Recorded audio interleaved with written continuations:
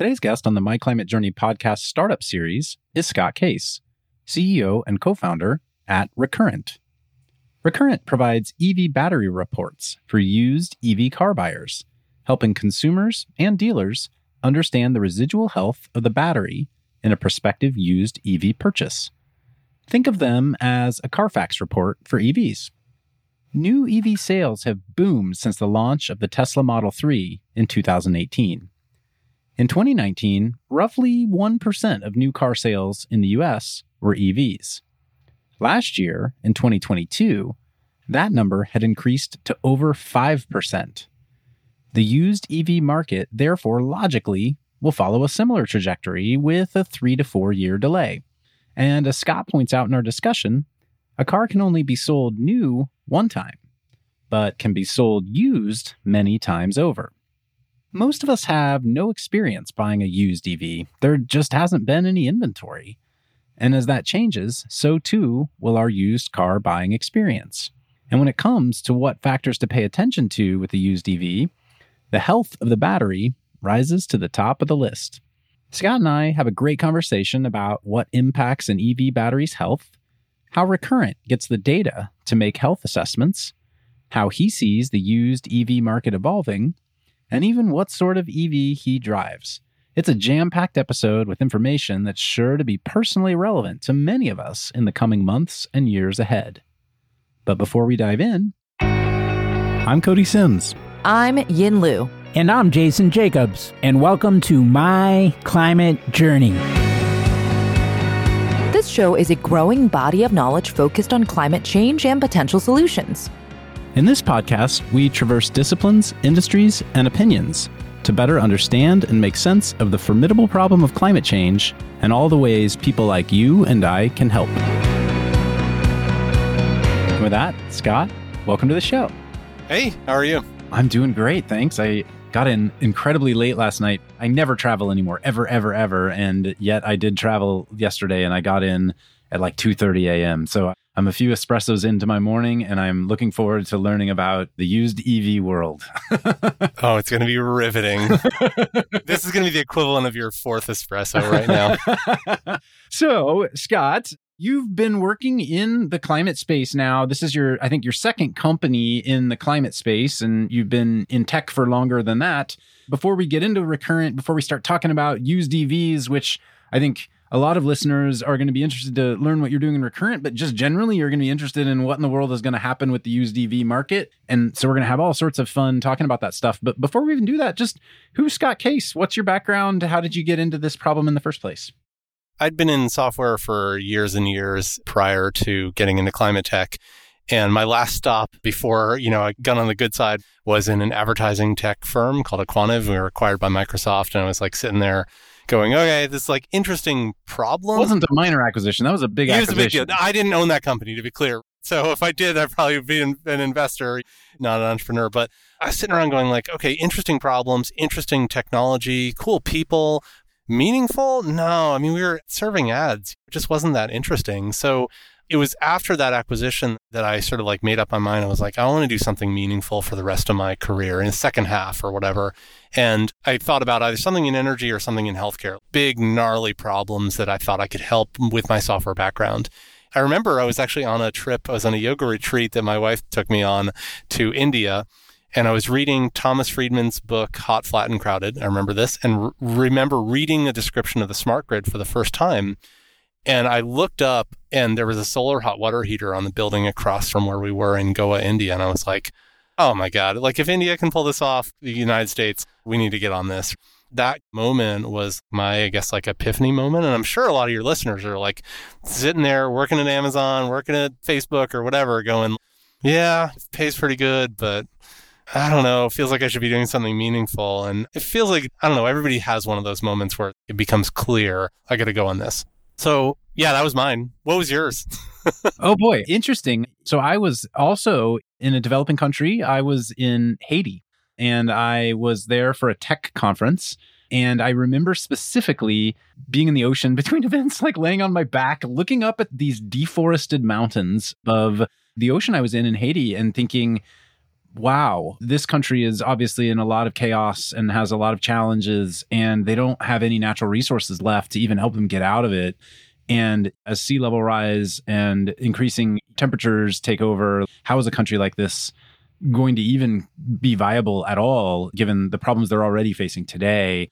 And what can I do to help? That was one of my big aha moments as well, interestingly. It's really interesting, too, that both of those came from a moment where you and I were out of our regular daily routine. And I feel like you just sort of look at things differently, especially when you get out of our American culture and society. And your mind is just open in different ways. And I feel like they say, like, when you're dreaming, your brain is using, 80% of its capacity versus like 10%.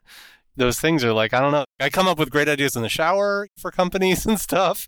And I guess when I'm like outside of my usual routine as well. Yeah, it's an interesting point too, because I feel like those of us who work in climate, to some extent, I just mentioned I just returned from a trip and I almost never travel anymore because I do feel a little bit of that social pressure of I work in climate. I know how terrible jet emissions are for global warming and whatnot. And yet, you're right, when you get out of your day-to-day, it certainly helps, at least for me, it helps reflect on things that I maybe wouldn't be thinking about if I were just kind of in the middle of what I do every day.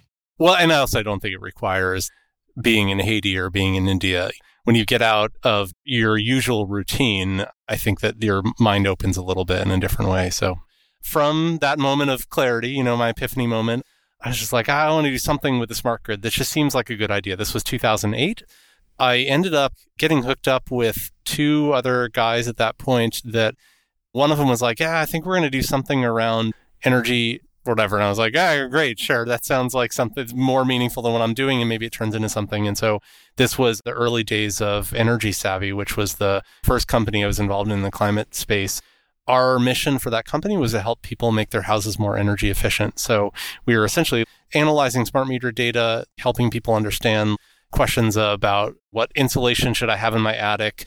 Is a heat pump the right thing for me? What's the ROI on that? And then you'd even get down to, like I got new duct air sealing. We could tell from the data that was spinning out of people's houses was installed correctly, just from the data. Like, you should have gotten this result. You didn't. You got this. There's a huge hole somewhere. Those kinds of questions. Boy, Scott, and it feels like that company, you took it to scale and got to a decent outcome for that, but you might have been about 5 or 10 years early on that one. We were. You know who I love, the company that I love that is really what I feel like Energy Savvy V2 or V3, and that's Sealed. I think that what they're doing is very similar to what we had way back in the day, only they figured out how to add a financial mechanism to it. So it didn't require the upfront cost. And it's just so smart what they're doing. So Lauren came on the pod. So for all of you pod listeners who haven't heard, go back and listen to the Sealed episode. Oh, awesome. Yeah, she's great. So yeah, ran the company. I was chief operating officer there. I mean, this is one of these things, like, we all pick titles at the beginning. We were not qualified for any of them, but over time you become qualified. I was COO, I ran product and customer success, and everything that wasn't direct sales or direct engineering was my bailiwick, basically. Like you said, we ended up building it to about 10 million of ARR, and then we were acquired by a company called Tendril. Really interesting exit there. It was an okay exit. It wasn't like a home run. I think in climate tech, especially climate tech V1, that was pretty much a home run. We gave our investor money back and then some. We landed our customers and our employees in a great place. And Tendril then, for the insiders, then acquired a bunch of companies. There were like 6 companies that got rolled up all at the same time. And then they became Uplight, which was a private equity funded thing, which is now huge now. So neat story there. That's like, you probably should do some time with Adrian Tuck or whatever, on the Tendril team to get the rest of it. But basically, pretty much after we exited, or after we sort of were acquired, I was like, all right, I'm out. I'm ready for my next thing. Chronology wise, I think that was like 2009. No, I'm sorry. That was not 2009. I'm a decade off. That was 2019. So 10 years later, that was my first journey. Time flies, Scott. Because we're about to get into the COVID era, and then time is just flat. It's crazy. Like, we're on March 2020, part 36 at this point. So then how did Recurrent come to be? After exiting Energy Savvy, I was kind of like, all right, well, I'm looking around for my next idea. And I'm a pretty pragmatic person. So I'm just like, how can I keep chipping away at the climate change problem? And I was so deep for 10 years in energy efficiency, and I lived in Seattle at the time, had a single family home, no garage, no driveway, not even off-street parking on my side of the street. So like, there was no way I was getting an EV early on. So I just wasn't paying attention. So now I pop my head back up in 2019. There's batteries everywhere driving around the road. It's like, that's different than what it was 10 years ago. So what are the problems that are left in that space? And what needs to be part of the ecosystem that isn't today? The first area I looked at was actually an offshoot of Energy Savvy, which our customers at Energy Savvy were utilities. And basically I saw how utilities were going to have to deploy a lot of grid scale storage to incorporate all the renewables that were coming onto the grid. And what I know about utilities is they're cheap, they're super cheap. And so they're always going to go, they'll issue an RFP for everything, and they're almost always going to default pick the cheapest one. I was like, ooh, I know how I could get them cheap storage, and that's decommissioned EV batteries. If you could sort of figure that out, take a waste stream that's like really hard to deal with, and then put that into the grid, I definitely, if you're listening at home, do not take a used Tesla battery or used Leaf battery and sort of put it in your home. That's not where those decommissioned batteries should be. They should be in like shipping containers in the middle of the desert next to a solar farm. If one catches fire, it's not a problem. Seal it up, move on to the next one. We actually have a portfolio company at MCJ that specializes in that problem. They're called Moment Energy. I love Moment. So that's another, I met them early on in their journey through the University of Washington Clean Energy Institute. I've been on the sidelines helping them along and making some intros and stuff like that. You two have a lot of data, I assume, that can be useful to each other, presumably. Totally, yeah. We haven't actually done any sort of work together, but just as a sort of a helper on the sidelines. Cool. But Moment really, they're building the company that I would have gone and done if it wasn't been for Recurrent. And my conclusion was, at the time, this is 2019, I was like, I feel like there's just not that many decommissioned batteries around. I'm a software guy, so I wanted to do the software version. Moment's doing the whole entire stack. I was like, that's not me. It's like too early for a software-only business. But in the process of looking at that company idea, honestly, I was just looking at, well, what's the inventory in progress for a decommissioned battery? That's a used car, basically, a used EV. So I started looking at how used EVs were getting bought and sold, and I was like, this is messed up. I was looking at Craigslist posts on like used Leafs. People were like, yeah, this has 10 bars. I get this much range. And I'm like, 10 bars? What does that mean? Is that good? Is that bad? That was just the Nissans, BMW i3s, older Teslas. It's just all different and there's no standards for it. And the other thing, sort of my other, I guess, moment of like, oh gosh, there's a real problem here is recognizing that everybody has been trained. Everyone knows they've had a smartphone long enough or a series of them to know that lithium-ion batteries wear out over time. And so I actually spent some time at the University of Washington in the Clean Energy Institute there, and I would walk into professors' offices and I'd be like, all right, let's say you walk on a used car lot and you're going to go buy a used Leaf, and there's two of them sitting next to each other, same make, model, year, and same odometer number. Let's say the same color. They both look great. Which one do you buy? Material scientists, professors, electrical engineers, chemical engineers, they just leap up to the whiteboard and they're like, okay, let me do this. And the first thing I'm going to do is going to pull the battery out, pack out, and I'm going to take all the cells out and I'm going to hook them up to an electrochemical impedance spectrography machine. I'm like, whoa, and none of that works. You can't destroy the thing in order to determine how good the thing is. There's a real problem there. And even you don't have to be a professor of chemical engineering to sort of understand this problem because you've had an iPhone, you know it wears down.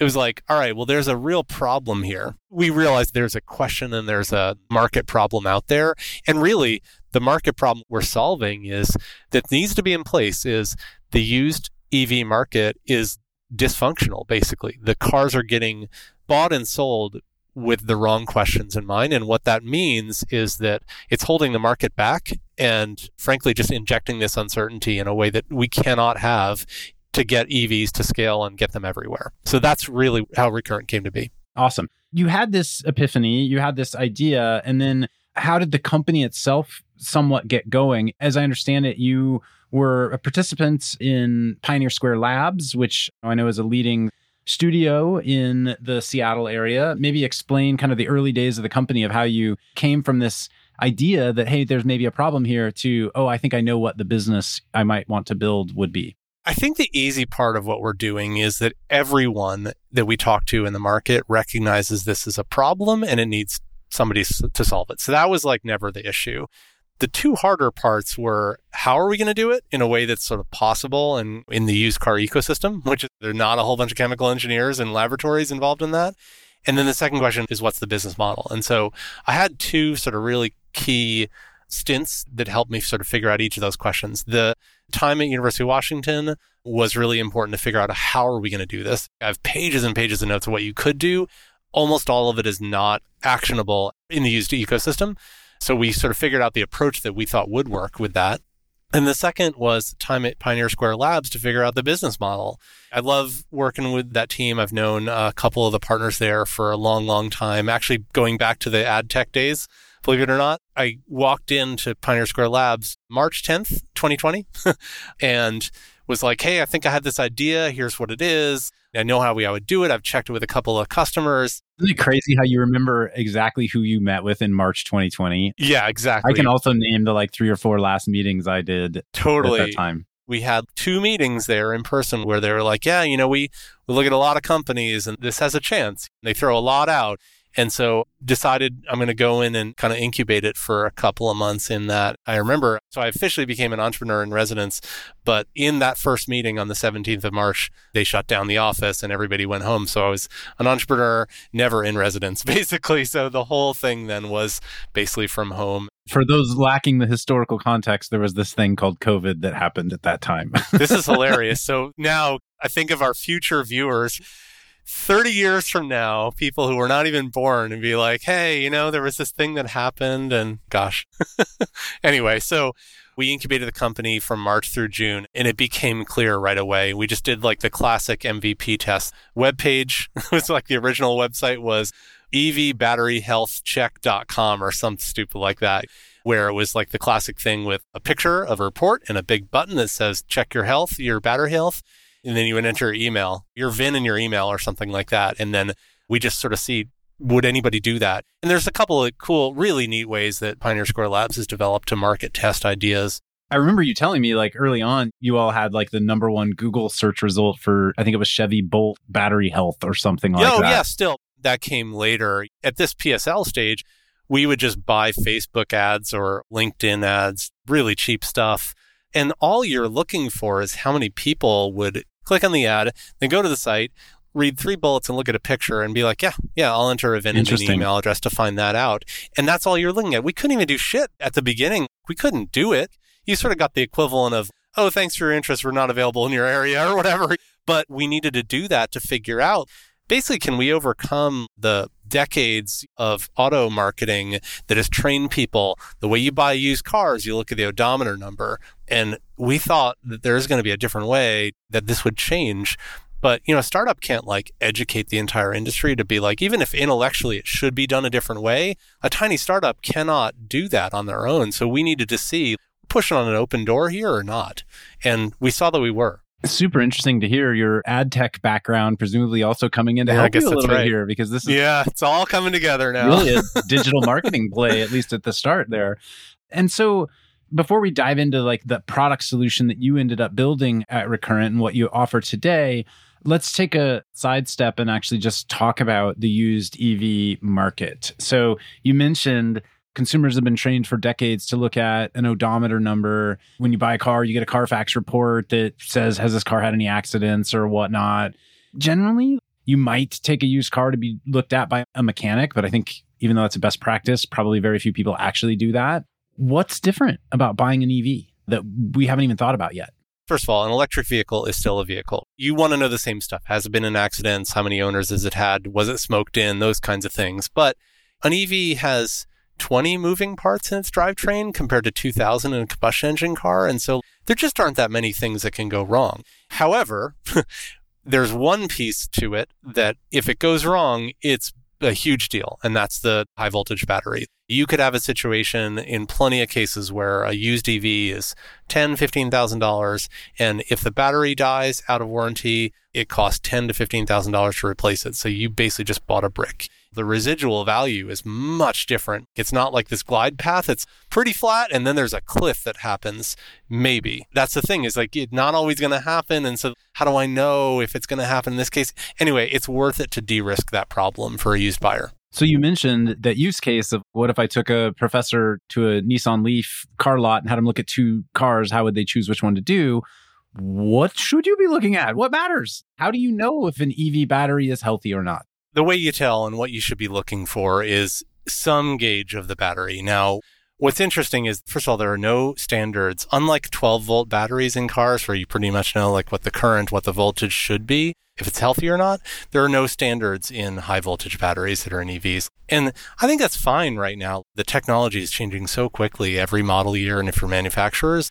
So it's just this really hard problem to solve. And so the other thing is the manufacturers are not coughing that data up. There are some calls for the EPA to provide a different testing mechanism and require different stats, but none of that's in place. And so you've got, at this point, 12 years worth of used EVs on the road, 3 million cars in the US on the road across all different plug-in hybrids and battery electric cars with basically no disclosure. And so our approach, basically, the short answer to your question is you should ask for a Recurrent report from your dealer. That's the self-serving part of this. For anybody who's out there looking for a used EV, what we show is we have this score. This is basically a 0 to 100 score that just compares how much range, the max range that that individual car gets compared to what it did when it was new.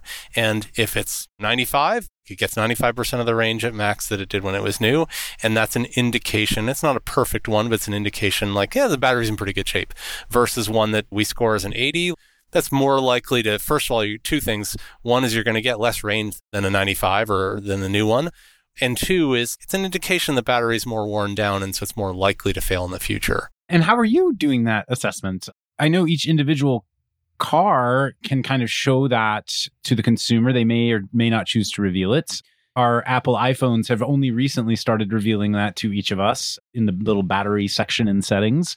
Is this incumbent on the prior owner of that vehicle having granted Recurrent with access to data around it? Or is it something a dealership can flip on once they take ownership of a car post sale from the consumer back to them? How's it work? A couple different ways, basically. In a small number of cases, at this point, we have about 15,000 cars that are enrolled and connected on our platform that are just individually owned. So for everybody listening to this podcast, if you own an EV today, you should come to recurrentauto.com and sign your car up. It's free, and we basically track your battery for you and give you a monthly wellness report that just says, hey, your car's in good shape, or maybe there's something to worry about here. You want to take it in. And super simple interface and problem that we're solving there for the owner. When one of those cars shows up for sale, we know as long as the owner says to us, hey, you can disclose this data, my data, we have that car dead to rights. We know exactly where that battery is and can compare it to thousands of other comparables, normalizing for weather, normalizing for state of charge, everything. So there we have a ton of certainty. The next level down is if a car wasn't connected, and frankly, we only have 15,000 out of 3 million, so it's not a lot right now. But what that 15,000 gives us the ability to do is basically have a sample comparison set. So if we get a little bit of data for a car when it shows up on a lot, and for us, it looks like the car dealer takes a little picture of the dashboard, enters a couple of pieces of data that we need, then it's like we were connected to that car for one ephemeral moment, basically. And we can essentially compare it with a reasonable degree of certainty against our broader fleet. And the cool thing is there is a data science flywheel here. So the more cars we get connected of a particular battery pack configuration, the more precise we can be with a car that just so shows up. We get one data point and we can pretty much dial it in. That's the simpler answer. It doesn't require the laboratory environment or such crazy workarounds, which we have heard people doing of I'll just charge it up, drive it till it's empty 8 hours later, and then see how many miles it got. That doesn't work because there's all kinds of weather-related and driving-related variances, and it takes you all day. You cannot do a test drive where you're all day and then go get a tow truck. So there's just not great ways to do this, and we feel like this is a pretty reasonable way of doing it. Hey everyone, I'm Yin, a partner at MCJ Collective, here to take a quick minute to tell you about our MCJ membership community, which was born out of a collective thirst for peer-to-peer learning and doing that goes beyond just listening to the podcast. We started in 2019 and have grown to thousands of members globally. Each week, we're inspired by people who join with different backgrounds and points of view. What we all share is a deep curiosity to learn and a bias to action around ways to accelerate solutions to climate change. Some awesome initiatives have come out of the community. A number of founding teams have met, several nonprofits have been established, and a bunch of hiring has been done.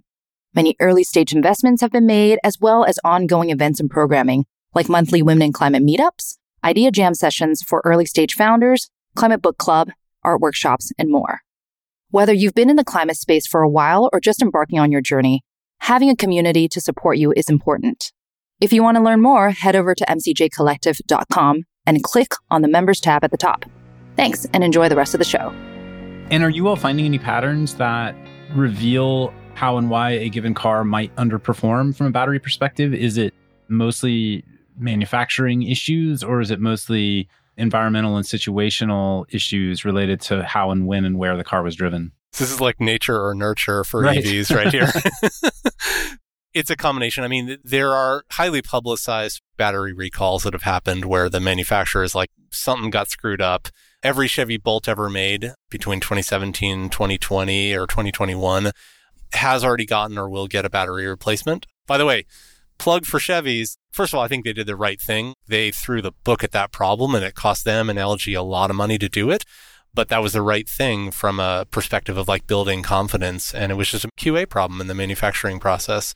But second thing I'll say here, this is on this sidebar, this is my Chevy Bolt sidebar, is those used cars are great. They all have brand new batteries that have a higher capacity than a lot of them did when they were new. We actually had to change our scoring system for Bolts because they're regularly getting 120% of the range than what they had when they were new. So it's like, you should definitely go buy a used Bolt. Great car, and they're cheap. So great car to buy. What are the environmental factors that influence car battery performance? Besides the manufacturing issues, which there are some, and the manufacturer by and large doing a great job of, the environmental issues are, again, let's say in general, cars that grew up in very hot conditions, extremely hot conditions, tend to wear down faster than cars that grew up in very cold conditions. So I don't know, do you remember like when you were growing up keeping the Duracell batteries in the freezer? Did you do that when you were? Of course, yeah, for sure. I don't know why we all did that, but it actually makes some sense. You don't need to be in freezing cold temperatures. You don't need to like refrigerate your garage if you have an EV owner, but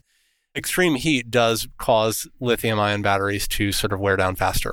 It's one of them. Regular use of DC fast charging. If you have a car that's getting a steady diet exclusively of DC fast charging, it wears the battery down faster. Now, you should still go on road trips and use DC fast charging. Like, definitely do that. If that's all the car is getting, it's going to wear down faster than if it's getting level 1, level 2 charging most of the time.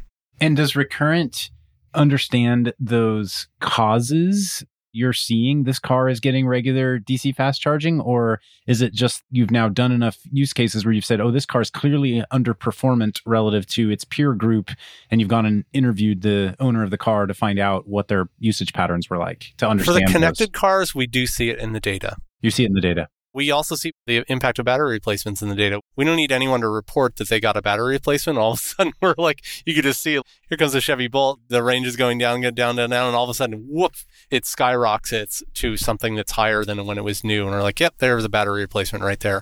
For cars that show up at used car lots that were not connected to us, what we would be able to say is, gosh, this car is in great shape, this battery is in great shape, or this battery is in not great shape. We might not know why. For those cases, we might not know. It might be that this car just baked in the desert in Phoenix, or it might be that it lived in a very moderate climate, but was just hammered with DC fast charging all the time. We might not know why, but ultimately, it's actually not that important to the secondary buyer. They just need to know, is this good or not?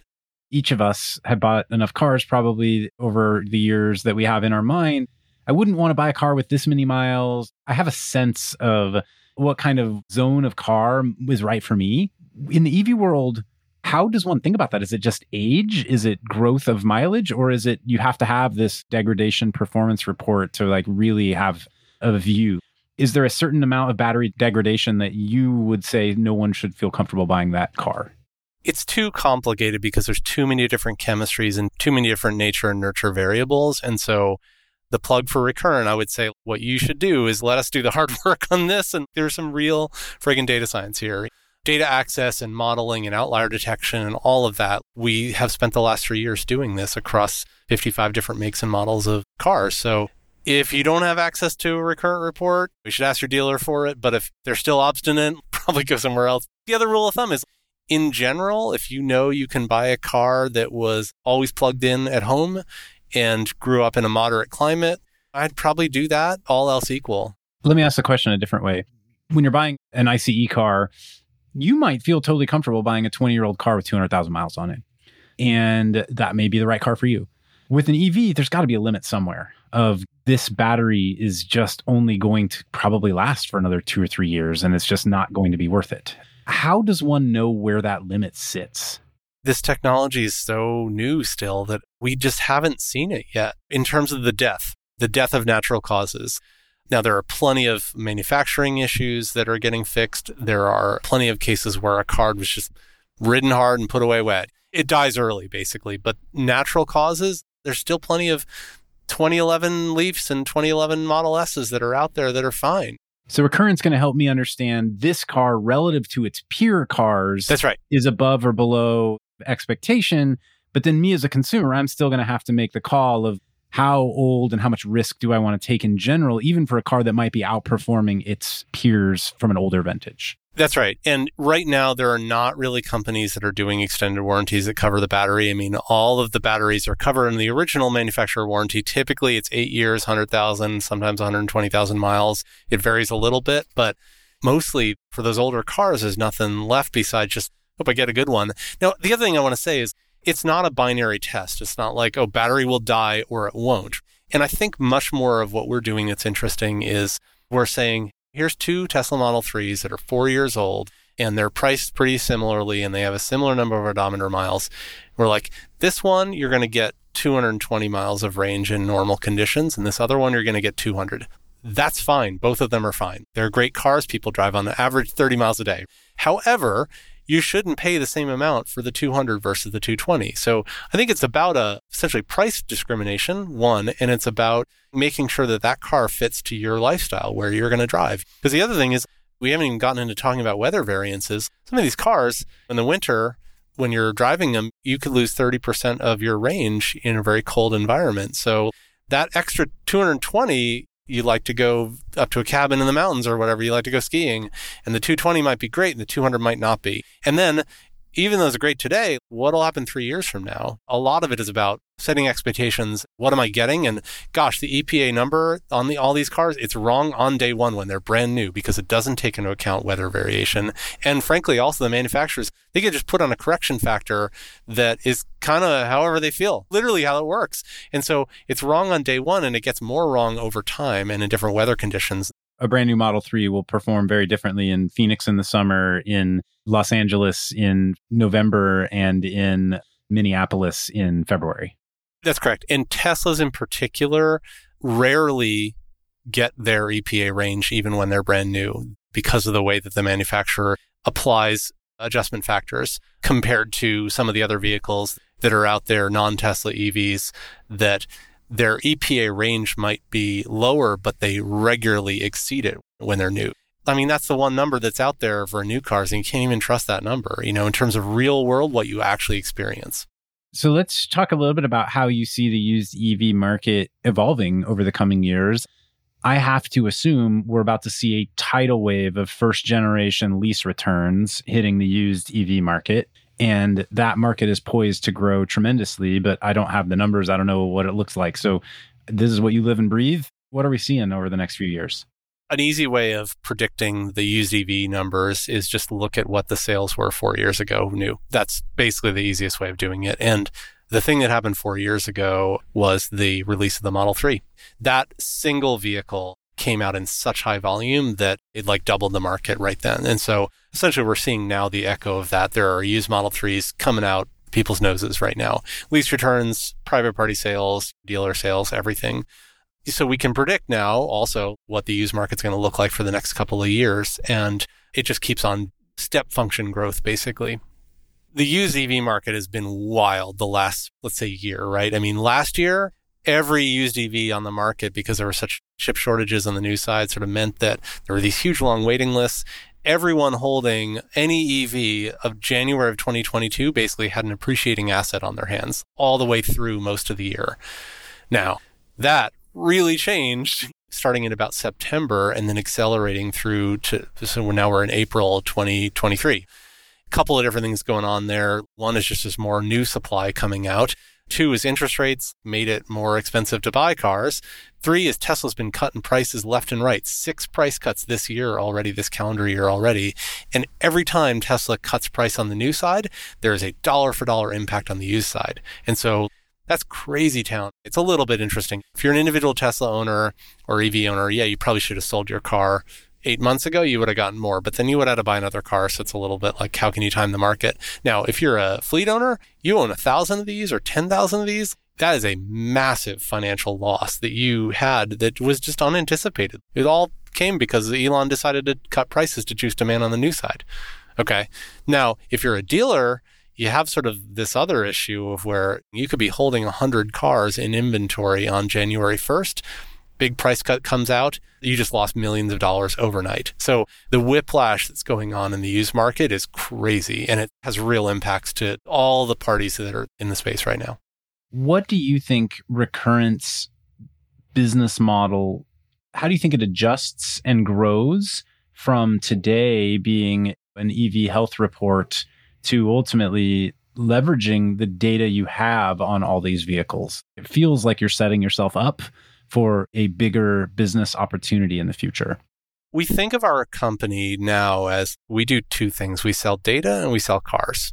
That second thing is newer for us. So the data thing is like we've just realized that given a particular VIN at the moment that it transacts from the used market, there's a lot of people that want to know the buyer, the seller, the wholesaler, the insurance company, the financing company, the extended warranty companies that are emerging, the fleet. Everybody wants a sense of what should this car be worth. And a big part of that is like, how's the battery and how's it compared to all the other things out there? That's our data business. And that's going really well. And we've just realized that the questions that the shoppers are asking that we started out this conversation with, they're just starting to get answered now by all the parties in the used car ecosystem. And that is a huge, huge market. I mean, over twice the size of the new car market. Definitionally, every car can be sold new only once. It gets sold used typically more than once. The second piece of it, I think this is one of those like entrepreneurial, didn't occur to us at the beginning, I'll say this, but we realized that some of the people that were subscribed on our platform, like that EV owner platform, we saw them selling their cars. Duh, like people sell their cars. And we would see it in the way that like the car would disconnect from our service. And we had like this automated email that would go out and be like, hey, we lost connection to your car. Is it parked underground for a really long time or what? And people would write back and be like, oh no, I sold it. I got this Rivian. Can I hook that up? And we're like, yeah, definitely. But the other thing is we realized some people were like, yeah, actually, I printed out my last Recurrent report and I showed it to the buyer. It went really well. And we were like, oh, that's interesting. So we realized that there was a function that we could serve to the EV owners when they went to sell to reduce that uncertainty. So we kind of leaned into that a little bit. And so that essentially the impact to an EV owner that's working with us, basically, again, for free, tracking their data, is they get to sell their car for hundreds or thousands of dollars more. And that's starting to really propagate it throughout the industry. That's a great value prop to the owner. So we've actually leaned into even more. And we've done a partnership with BlackBook, which is one of the major valuation services, to start to suck up battery data into that valuation and then reflect that in the purchase price, both at wholesale, at trade-in, and ultimately at retail. So the value prop becomes to an EV owner like, hey, track your battery. We'll tell you, make sure everything's okay. We'll give you a constant update on what your car is worth, including the battery. And then when you're ready to sell, you get to sell it for way more. That's a great value prop. And it works out for us sort of financially. We just get a larger share of wallet because not only are we tracking data, we're also beginning to facilitate those transactions. So you become a used EV marketplace. My parents sent me to all these fancy colleges. I got some advanced degrees, and yeah, I'm a used car salesman now. Yeah, I would say technically we are not a car dealer. We're basically like working with the same dealers that are subscribing to our condition report product, our data product, to essentially help them buy the best battery cars from our fleet owners. That's what I was going to ask. So you're not turning around and reselling it to other consumers, the next gen CarMax or Carvana, you're selling the inventory to dealerships. Is that correct? Here's the other interesting wild card that's going on in the used EV market is in the Inflation Reduction Act from last August, most of the headlines have been written about the new EV tax credit. And there's like there's like this emerging storyline on used commercial fleet EV credits, which are... Isn't there $3,500 for used EVs? Is that right? There's three things that were part of that. There was a $7,500 tax credit for new EVs. There's income limits and battery sourcing requirements. There is a $7,500 tax credit for cars that are purchased and put into commercial fleets and then could be leased out or whatever. That actually doesn't have the battery sourcing requirements or the income limits. And so That's sort of an interesting sort of thing. And then in addition to that, there is also a used EV tax credit. This is the first time that the federal government has ever put a tax credit on used cars before. So like, whoa, this is different. Now, what's wild about that, and the number here is $4,000 on a tax credit for a used EV. There's a bunch of interesting and complicated requirements for that. Right now, it's a tax credit starting in January 2024. It's going to be a point of sale discount on these cars. Now, the key thing here and why we think that the car dealer is going to be a really important player here is the car has to be sold by a licensed dealer in order for this tax credit to be redeemed. I think I see why the government did this is because like imagine like the potential for fraud if you just got like your cousin selling you a car, you sell it back to them or whatever. So no, a dealer has to be involved in the reporting process here. Is there income verification too, I think, for that? There's an income limit for the used credit. Will a dealer start applying that? They'll have to do some kind of accreditation on your income? Like, holy smokes. Yeah, it's going to be complicated to figure this all out. Right now, again, as a buyer, you file a form with your taxes. The first time that'll get filed is next April for all the 2023 purchases. Moving forward, the government hasn't said how it's going to work starting in January. The dealers are going to be involved in this somehow.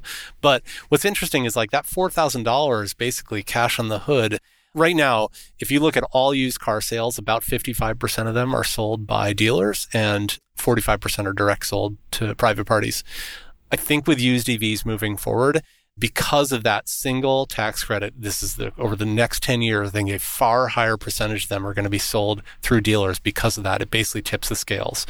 So I think our belief is that the dealer is really going to be central to this. I think there's also the other thing is like, this is still new technology. And so I think that people are still a little more comfortable going to a dealership where there's some recourse versus like if you're just doing a private party sale, you're meeting somebody in a McDonald's parking lot and handing them a check. Maybe we get there at some point, but I think it's probably not the case with used EVs for a while. And I know with used EVs, at least earlier on when we were more inventory constrained, we still are, but it sounds like that problem is loosening up. Ooh, it's not. This is the other thing that's like crazy about the used car market in general, the used EV market too. So during COVID, famously, there were many millions of cars that were not produced that would have been because of chip shortages. Now that's 2020, 2021, 22, even 2023. Now, the most common period for a used car to show up is 3 to 4 years after it was produced new. So what we're about to go into, starting basically later this year and running through 2027, is this period where there were millions of cars that were not produced new and so will not show up in the used market. So we're about to enter this prolonged period of depressed inventory of used cars, basically. It's a ripple effect from the chip shortages during COVID. So that's actually going to cause used car prices, I think, long-term to be actually somewhat inflated. But there's so many other factors, including new car pricing and interest rates and everything like that, that are going to have cross impacts. But there's a real thing that's going to be the case over the next few years. Let me rephrase the setup of my question then. So in the early days of Tesla experimenting with used cars, it looked like they were trying to centralize the used car sales function through their national sales platform at Tesla.com.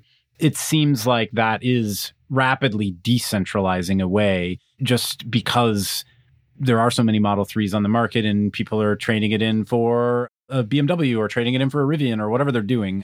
Do you expect that the used EV market from a consumer perspective at a dealership is going to feel similar to how we've all bought cars for decades? You're going to walk into a dealership and you'll haggle with someone over the sticker price of this car and it's up to the local dealership to set pricing?